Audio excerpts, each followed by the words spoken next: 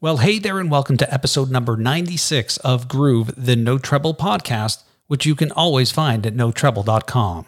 My name is Mitch Joel. Let's get on with the show.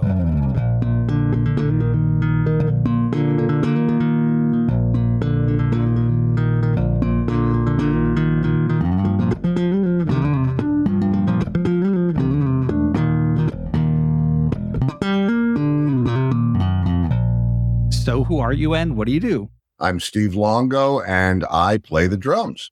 Perfect for a bass podcast, don't you think, Steve? I do. It's the rhythm section is everything to me. And what else is there? It's like a hand in a glove. So the real truth behind my deep desire to have this conversation and my apprehensiveness to have this conversation is you have a long-standing relationship with the infamous, legendary, one of my favorite players. One of the reasons I picked up the bass, John Entwistle from The Who. And John's got a new album out, even though he hasn't been around for about 20 years, called Rarities Exhumed Volume 1.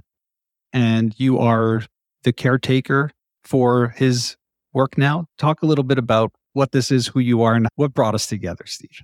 Okay, we'll go back to 1987 to a NAMM show at McCormick Place in Chicago. I get introduced to John Entwistle by a mutual friend. I don't know John. Just to cut through a long story short, I said, "You want to jam?" And he said, "Anytime." So I said, okay. And I go on the NAMM floor and I'm finding out who has the biggest jam. And it was Kramer in 87.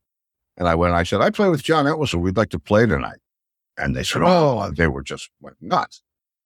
So we played, and we were there with my band, which we used to cover The Who when we were kids. So we knew Live at Leeds backwards. I mean, we knew all of it. John had no idea where we were going to jam. I just rang him up at this hotel and said, "I've got a jam set up for us." And he said, okay.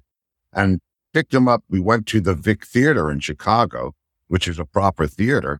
And we went into the dressing room and he said, "What are we going to play?" And I said, "Oh, we'll just play some Who songs." And he said, "I don't know any." And this was 87. So I said, "Don't worry, we'll teach him to you." Long story short, we walk up onto a stage. He's expecting to go to like the Limelight or some jam with a little stage. And we're full lights, full production, full everything. And we launch into Summertime Blues or whatever it is. And we knew these things cold. So when we're going through them down to the dressing room, he said, "You guys even learned the mistakes," which very Entwistle. And that's what started it all. We played together that night, no rehearsal, no anything, just guys, let's throw down. And in fact, I have video that someone shot of the first notes I ever played with. And we became fast friends, and it just took off from there. So later in 87, we were asked by Kramer and K-Rock to do a rock and roll up your sleeve blood drive. So that we brought Entwistle in, and he played bass in Rat Race Choir. The bass player sang, and we did, 20 dates. We did, I said, "Listen, since you're here, how about playing a few more gigs?" Which we did. And that's kind of cemented our relationship as a rhythm section because it felt so good. And damn, it was a musical love affair from that point on.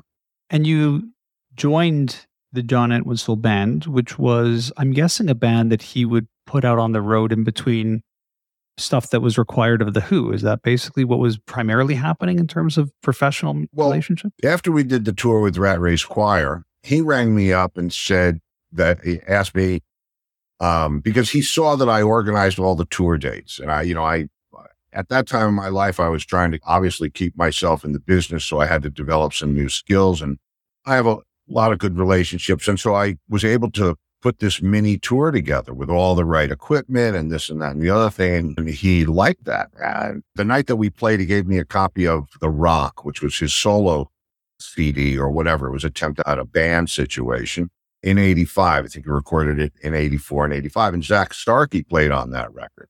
So he called me up and he said, "Listen, do you think we can put a tour together for The Rock?"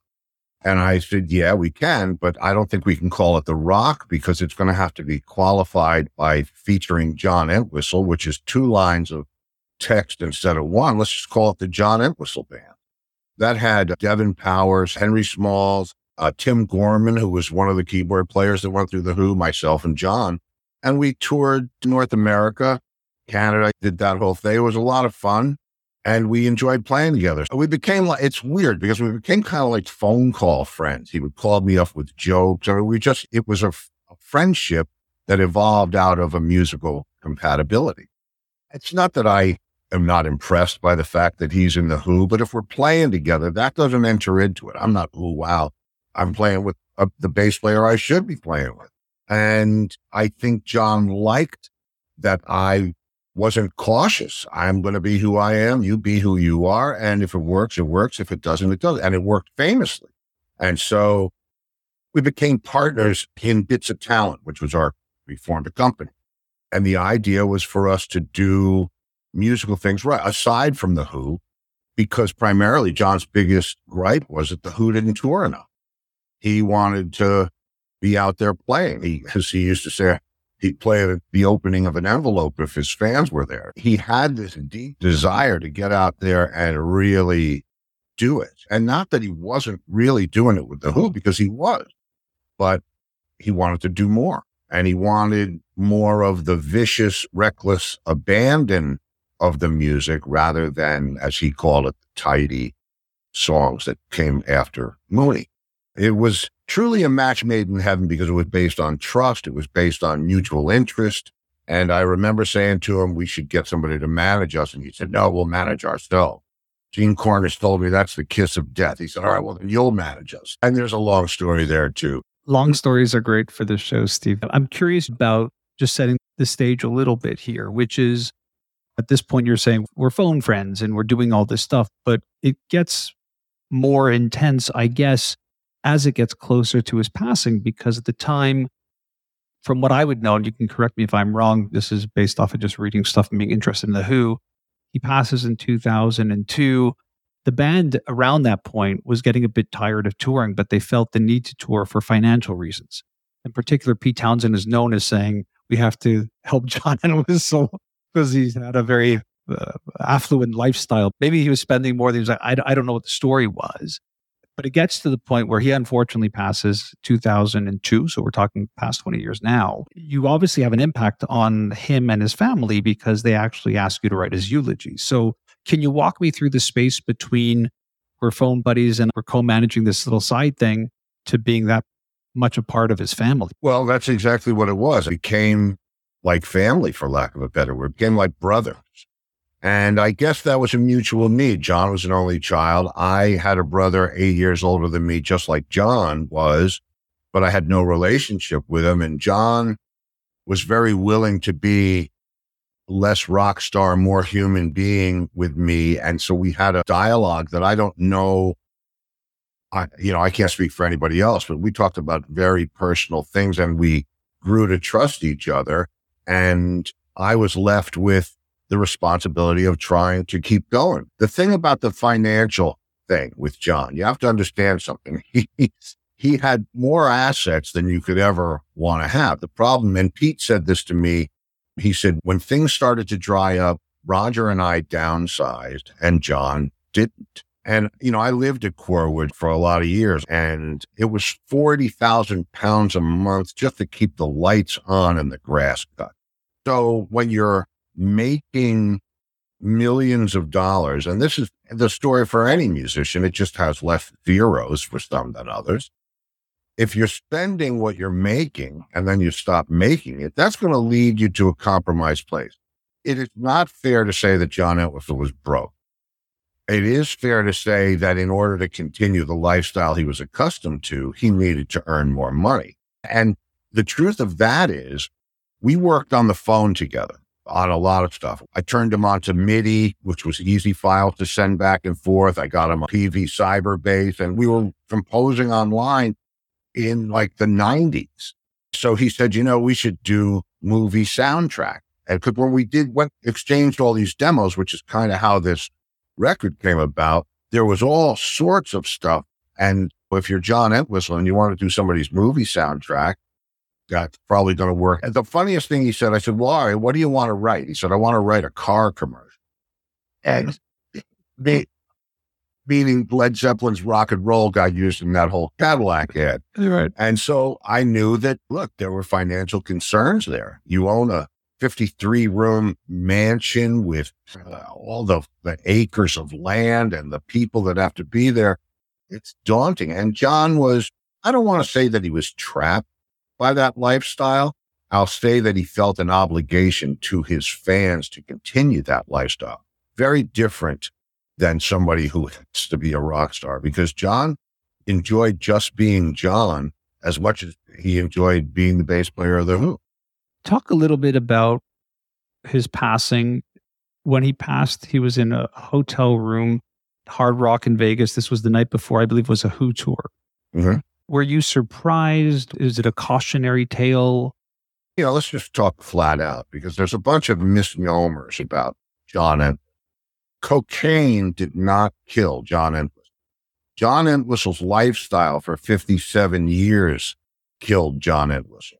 Every piece of fried chicken, every can of Beanie Weenies, every Winston 100, every Remy Martin, it all attributed to it. And the problem was, and the thing that people don't understand, if on that day he was down in the gym working out, which not a pretty picture, but if he was, he would have had the same heart attack. But John was not one of those rail after rail after rail guys. He was a very controlled guy. And I remember my first trip to England, there was some things around, but he had a deadline, 12 o'clock, it all stopped. Very controlled life. I've seen him be out of control, but for the most part, he was not somebody that was reckless in that way. I saw somebody say the thing that he thought made him faster ultimately killed him. That's not true, and not even close to true. Yeah, I think more often than not, the lifestyle gets you, and it gets some people earlier than later, and it impacts some people in a way it doesn't. And I think, if anything, COVID demonstrates how true something like that is. You kind of don't know when it's going to land, but this is not a person who lived soft. He lived loud, and he was a rock guy. He lived, Ringo called him Mr. Loud. So, yeah, he did live loud, and he lived big, but he also knew how to retreat from that. John loved living. He loved playing music. He loved what he did. He loved the involvement. And so I think what happened with the cocaine, not to belabor the point, but cocaine that you might get in another country might not be the same thing that you get in Las Vegas. So maybe it had a little bit more of an effect on him. But as I said, he had major blockages, 3 major blockages to his heart. Though he didn't get those from coke. He got them from cholesterol and got them from whatever else. And so, he decides to do a little nip and has the same heart attack he might have even had without doing any of it. And that's the sensation. So let's blow that up. Since then, you've done a documentary, An Ox's Tale. There was The Ox, which was an authorized biography by Paul Rees. It would not be silly to assume that there was this body of work that had not been fully released or done in a comprehensive way. And here we sit with Rarities Exhumed Volume 1. Can you talk a little bit about what this was and what it entails? I know Chris, John's son, was a little bit involved. Who was the lead of this idea? Who felt that this had to be released? How important is this work, Steve, for the world to hear? I think the fans are the ones, because for years they would say to me, is there anything you haven't released? Is there anything we could hear?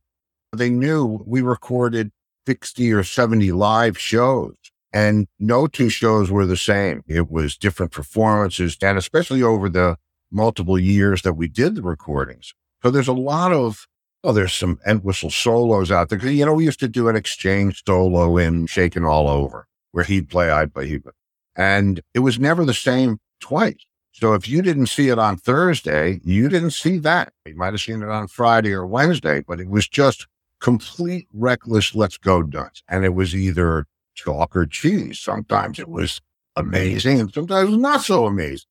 But he liked the risk. He liked just being able to go nuts and see the reaction on people's faces when they watched it close up. As for me, the position that I took over the years, John and I, we were friends, the same kind of friends when he was out with The Who. we had that relationship, and we were always talking about what we would do next. And like I said, he wanted to do soundtrack stuff. So we started doing a bunch of that. And it was just, John had to be busy. He had to be doing music, and he had to have a purpose. We wrote a song together called Endless Vacation. And the chorus is, nobody told me life up here, an endless vacation. Hope I get old before I die, my degeneration. John would have toured year round if he could have. And I think the John Entwistle Band gave him that opportunity. I mean, it wasn't who touring. We weren't taking private jets everywhere, but he loved to play, and we loved to play together.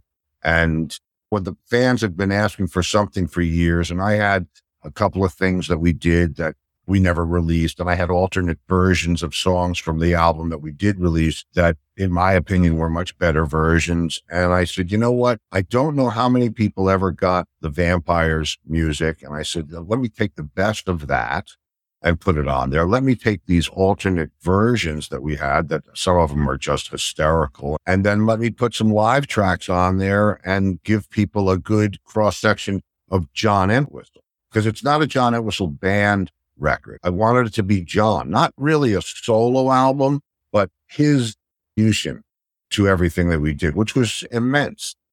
And so what's the conversation? Are you speaking to the kids? I don't know if there's wives, ex-wives. What is the trust that you have to speak to decide if this is going to happen? Well, that would be just Chris and me. Oh, just Chris and you. Okay. Yeah, just Chris and me. And Chris, he's like my very little brother. And we've connected on projects over the years. I never wanted John to just fade away. He's way too important. And in his lifetime, I don't think anybody really realized, unless they were aficionados, just how important he was to that sound. I'll watch a video and you'll hear a solo and they'll turn to Pete and he's playing rhythm guitar. And it's like, what? I love Chris like family. We talk regularly. And everything that I did with his knowledge. It's just out of respect. It's his dad. No matter how good a friend he was to me, that's Chris's family. He's given me pretty much autonomy to go and explore anything I want. But I feel like I have to be careful. I don't want to just do a bunch of craziness. So I thought long and hard to get to this part. And I called him up and I said, listen, I've got some material. The fans are going a little crazy. You know, it's been 20 years. They want to hear some of this stuff. What do you think? He said, are you all right with it? I said, yeah, I'm fine with it. And he said, go for it, man. Have you seen the album cover? I have. Okay. I called Chris up, made the deal, obviously, with Deco Entertainment, which I couldn't be happier about. Fantastic group of people, and they are digging into this like old school 70s. I love it. I said to Chris, I want to expose all this crazy stuff, but I need a title. And he, without missing a beat, he said, Achtung, which I didn't even have to think about it. Because if I had said it, it might have been a little off color, but it was Chris that said it.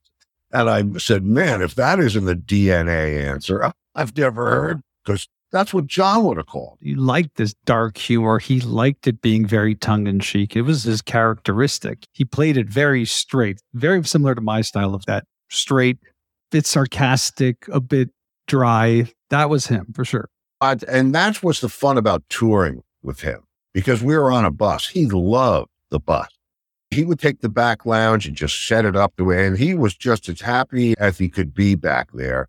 It was like pirates out on the high seas. Arr! And we'd start telling jokes and we'd start doing this. And the thing about John is when we would get ready to go out, the first truck stop we got to, he would collect as many videotapes and it was all the Battle of Britain and all this war stuff. So nobody got any sleep because it's going everywhere. He loved that stuff. And then he used to play games. He used to love to play mind games on the bus. We'd be sitting there because you tell all the jokes, you tell the stories, and then you're just sitting there, right? And all of a sudden he'd go, rock stars into fit. Say, what? Pike and Tuna Turner. And he'd go, and then it would start. And it was Stingray Charles. I mean, he'd come out with one thing after another. He was so funny and clever. But then when he ran out of names, when he couldn't think, think of anymore. It was rock stars into diseases, because he had been thinking about that for 5 minutes. And he loved that. I think the friendship between us, I think it was just observed by everybody. And when it came time for the eulogy and the memorial and the funeral and all that, that was surreal. Because I had been used to not seeing John for months at a time, talk to him every day or every handful of days, but I'd be used to not seeing him. But this was like, it was unreal to go through that. And when it was actually Bill Curbishley who called me up and asked me if I would read the memorial, he said, the boys, meaning the band, and John's family think that you're the one that should do it. That's better than any gold record or any Grammy or anything else. When you get the honor of sending the greatest of all time into the sweet by and by, that's amazing. That's just down to our friendship. It's down to what we did and how we did it. And we were having fun together. And the thing about John was he wanted to have fun. He didn't want his own dressing room, and he didn't want it to be sequestered from everybody. He wanted to be in that band situation, and he loved it. It's amazing to think that John played with drummers like Keith Moon and Kenny Jones and Starkey and you and Ringo Starr. I mean, it must be interesting to just hear your name even alongside those luminaries, let alone the fact that this is a band that we could definitely point a finger at and go, British invasion, change the face of rock and roll. I'll tell you a funny story about that, because it is. There's a piece that was edited out of Ox's Tale, the documentary, where he talks about all the different drummers, talks about Mooney, talks about Kenny Jones, talks about Zach, talks about Simon Phillips, and then talks about me. And I remember the first day for the 88 tour, which was the rock tour / the first John Entwistle band tour, said to me in the studio, he said, who's your favorite drummer? And I said, Barrymore Barlow. If I had to pick a guy, it'd be Barrymore Barlow from Jethro Tull. And he goes, oh, good, because you just replaced him. And it was like, what? And it was true. I read it somewhere that he was using Barry Barlow. So that in itself is as surreal as any of the rest of it. It's crazy to hear my name in there. The other part of The Who that I always had to reconcile, one was I was a fan of the band before I had ever played the bass. And then when you start playing the bass, yes, there's the Jaco Pastorius and the Billy Sheehan's and the Geddy Lees of the world and Jack Bruce's, but there's just John Entwistle. He was always a person that I very much would follow and listen to, which makes you listen to The Who or watch The Who in a different light. And when I think about this band, the uniqueness of it, when you think about Roger Daltrey singing, Pete Townsend on guitar, Keith Moon in that particular lineup on the drums, and him still being this big character, it was almost impossible for him to really be in any form of spotlight with the noise these three were making. And I'm not saying he didn't, but he really was the background person in that band. It was Absolutely. Crazy. And that's another reason that I took on the task of making sure that he was the most underexposed member. Exactly. Great work. He was, and people don't understand how much of a contribution there was no Who without John Entwistle. That's just the way it is. What he did, and I've talked with Pete about this several times, what he did was he changed the whole face of bass guitar. He changed the face of everything, how it's used. And I remember I made a joke to him because you as a bass player, you must know the round wound string story with Sure. Roto sound. But tell the story. We're on the bus, and I think they're watching Seinfeld right on the TV. And the bumpers, that. And I said to him, do you realize that without your round wound string innovation, that wouldn't be happening? And he said, you're blaming that on me? Totally Entwistle. Man, it was glorious because there was a lot of duality there. You had to know. It's not like I was just walking in there and totally disregarding that this was John Entwistle. But those were more moments of like, oh, you know what I mean? Rather than it was just me. And I was used to playing with great players. And it was just me playing with a guy that I thought I should be playing with. Obviously, he thought the same thing. It was an amazing journey, no pun intended. You mentioned Ox's Tale. the documentary, we started that when he was alive, and he named it an Oscar. He shouldn't be a footnote. The guy was amazing. He was the Jimi Hendrix of bass. Can you talk a little bit about that, Steve? I would be remiss if we didn't just talk about, as a drummer, when you're playing with a bass player. Typically, when we talk about bass players, we're looking at two beasts. One beast is the beast that sits between the drums and the rest of the band. And then we're looking at usually then players like your Victor Wootens of the world and others who recognize that this instrument could be more, that it can do the job of connecting the pieces, but at the same time having a lead. I don't think that happens without the work of John Entwistle, probably one of the first, if not the first, to really push it in that limit. But talk about just his playing style also in relation to how it changed. It changed so dramatically, even in watching the documentary to when his life ended, his style kept evolving and changing. He was all about that.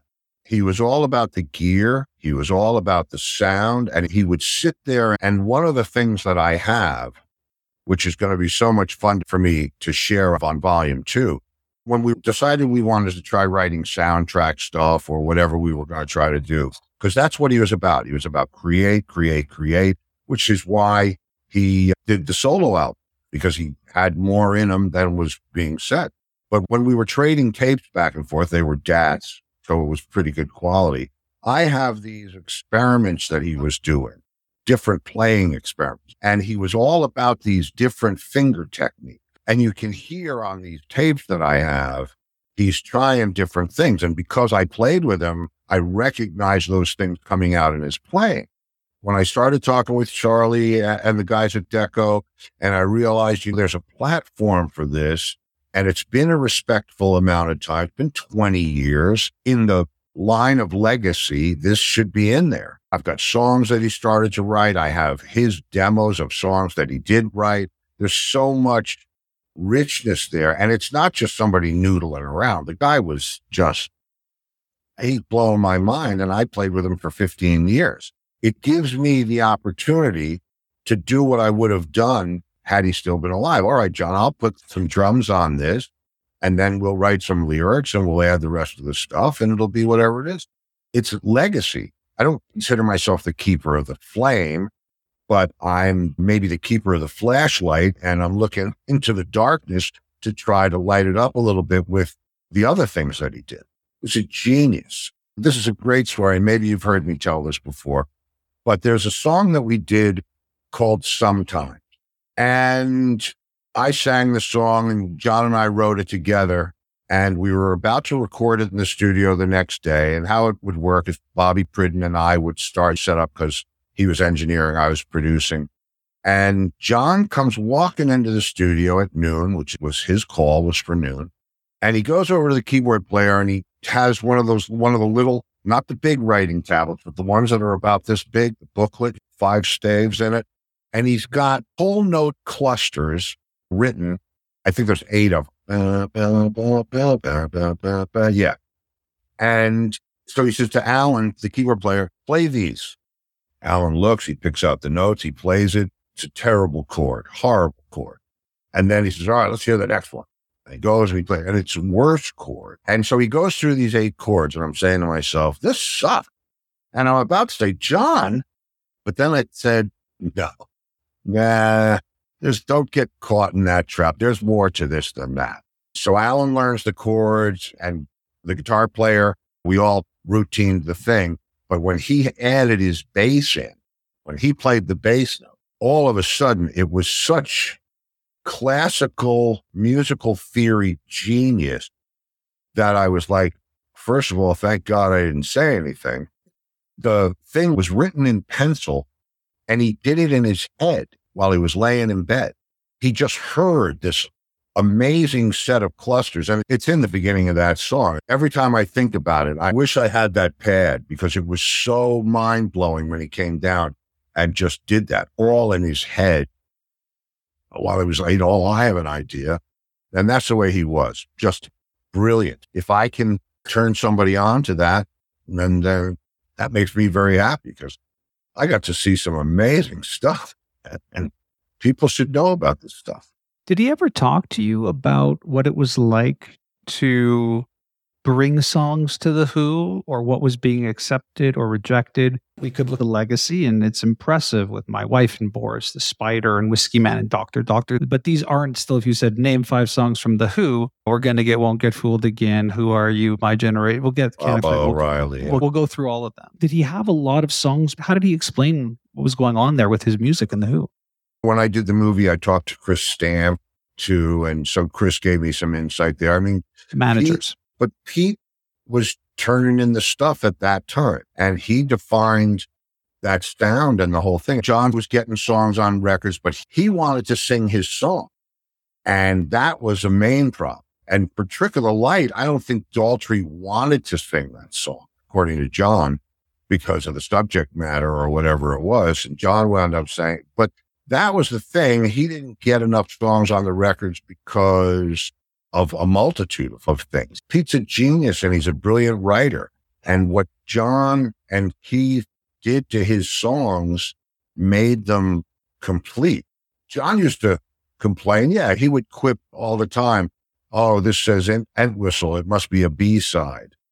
And there was a certain amount of resentment there that his material wasn't, I don't want to say more appreciated. The pool of writing was so deep, it's sometimes hard to get great songs through. I mean, let's be honest.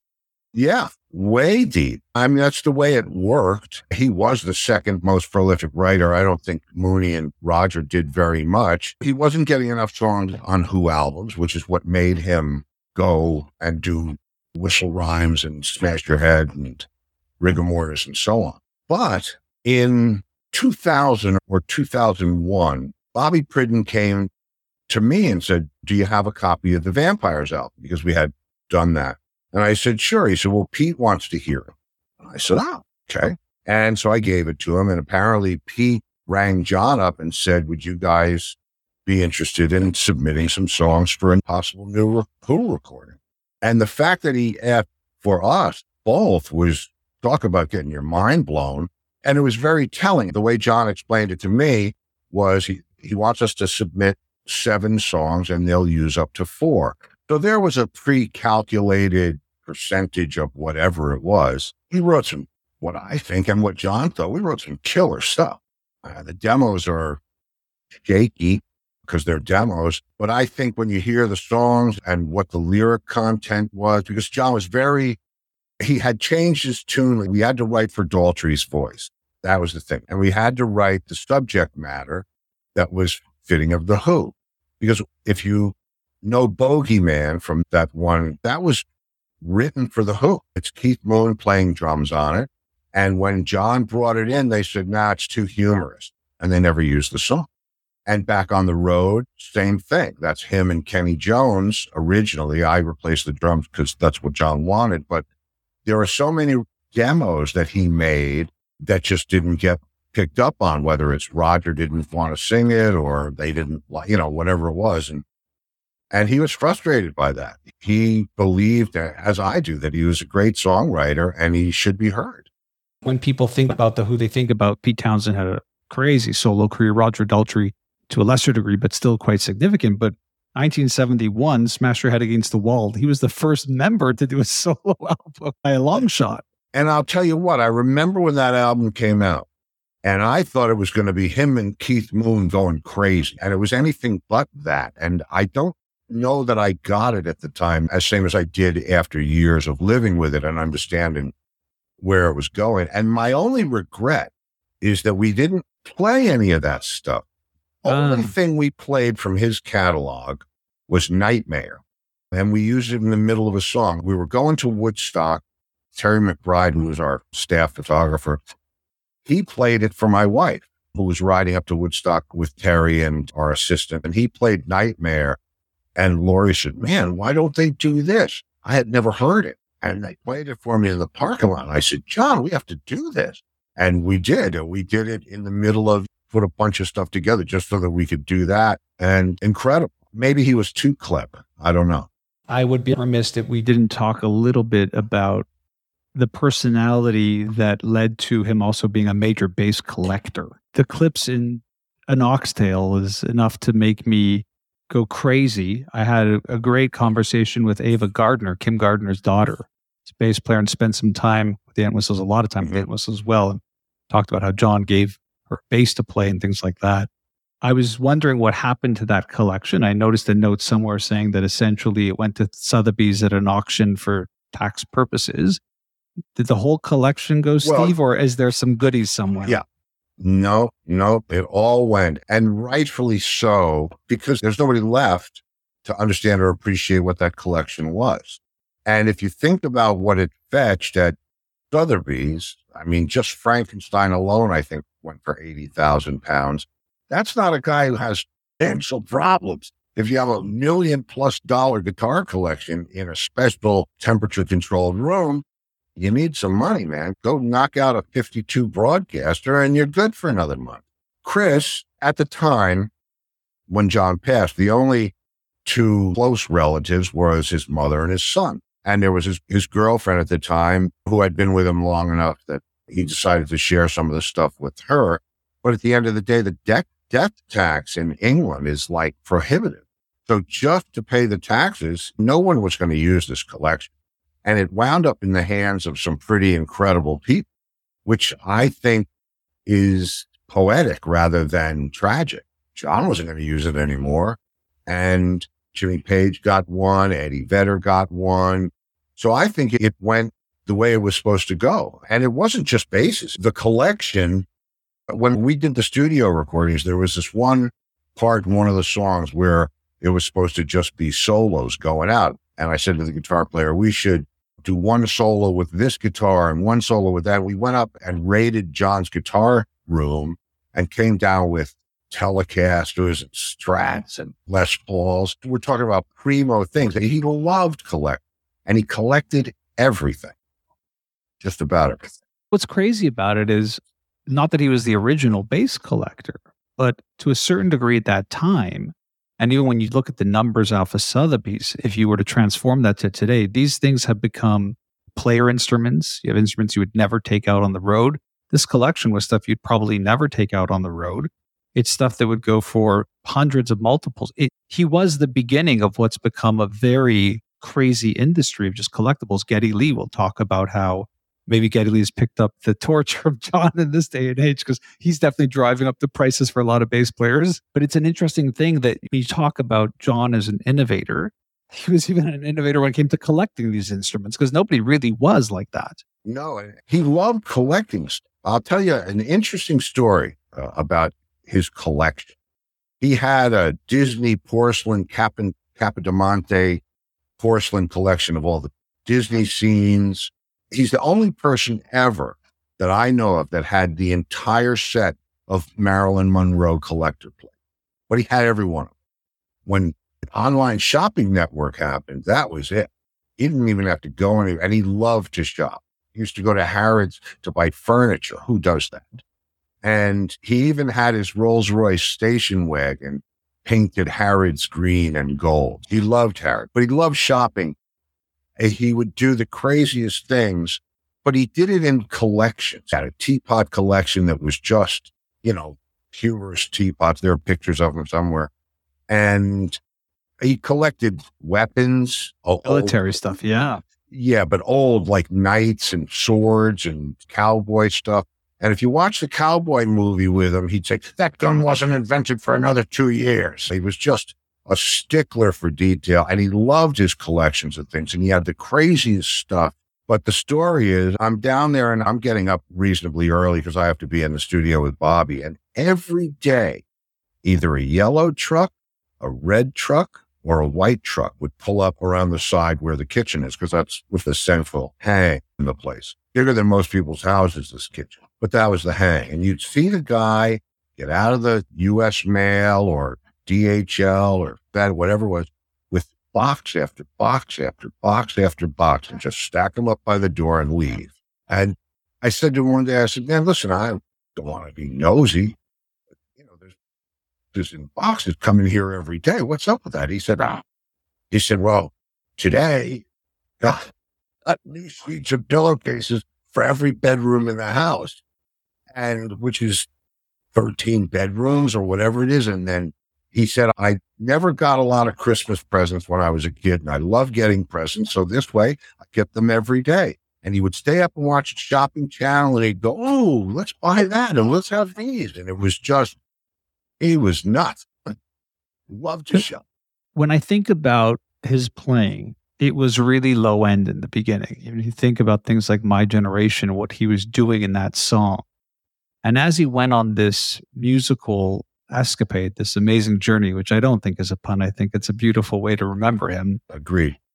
He did move towards a very treble area. He was very interested in effects and phasers and delays and echoes, and this added to collections. You can definitely see that in the documentary and read about it in other places. Did he ever talk to you about what is the sound he's trying to chase? Did he ever express what he was trying to do with this instrument? Because he'll even mention players like Victor Wooten, and he'll mention players like Jack Bruce and others. And I'm curious if he ever spoke musically about this bass thing he was trying to do. He would change the instrument. He would use different materials. I mean, he was very exploratory in trying to do something. And I'm curious if he ever expressed what that something was. Well, to a point, he was. But it goes back to James Jamerson. That was the only bass player that he ever really gave props to. Because if you said who's your bass player, he'd say me, of course, which I get that. He was my favorite bass player, etc. There's a thing I think it was in a VH1 interview that we did where he said, people think, he's not that good anymore. And he would be, oh, yeah, really? And he would go in and just develop these new things. Well, what he was going for with the bi-amping or tri-amping was he was trying to get that guitar sound and still maintain that bottom. The whole thing for him started with Duane Eddy, that bang, and that's why he did the development with Roto Sound and those strings. But he was always constantly trying to push the instrument. Let's face it, when he was playing back in the 60s, he wasn't using a rack with outboard gear. He was, Yeah, the bass was very new back then, too. People forget that the electric bass guitar back then was, it's still very new now. So think about what it must have been back then. Yeah, right. And Pete talks about that. We talked about that. He said all of a sudden he started to hold it different and play it different and barring above the neck. He used to sit there, and even at sound check, and he would look for harmonics on the bass, and he would move around. He had the ability to move around on the stage in front of his rig and find out where the spot was that was going to give him the tone that he wanted. Basically, he was just, what he was chasing was to be better tomorrow than he is today. And he did that, or felt that his journey was through that combined guitar and bass sound, which he could be lead and the bass player at the same time. He experimented all the time. He had one of those loop pedals. So he'd play and while that was going, he'd play something on top of it. And neither one of the parts were bass. They were all melodic.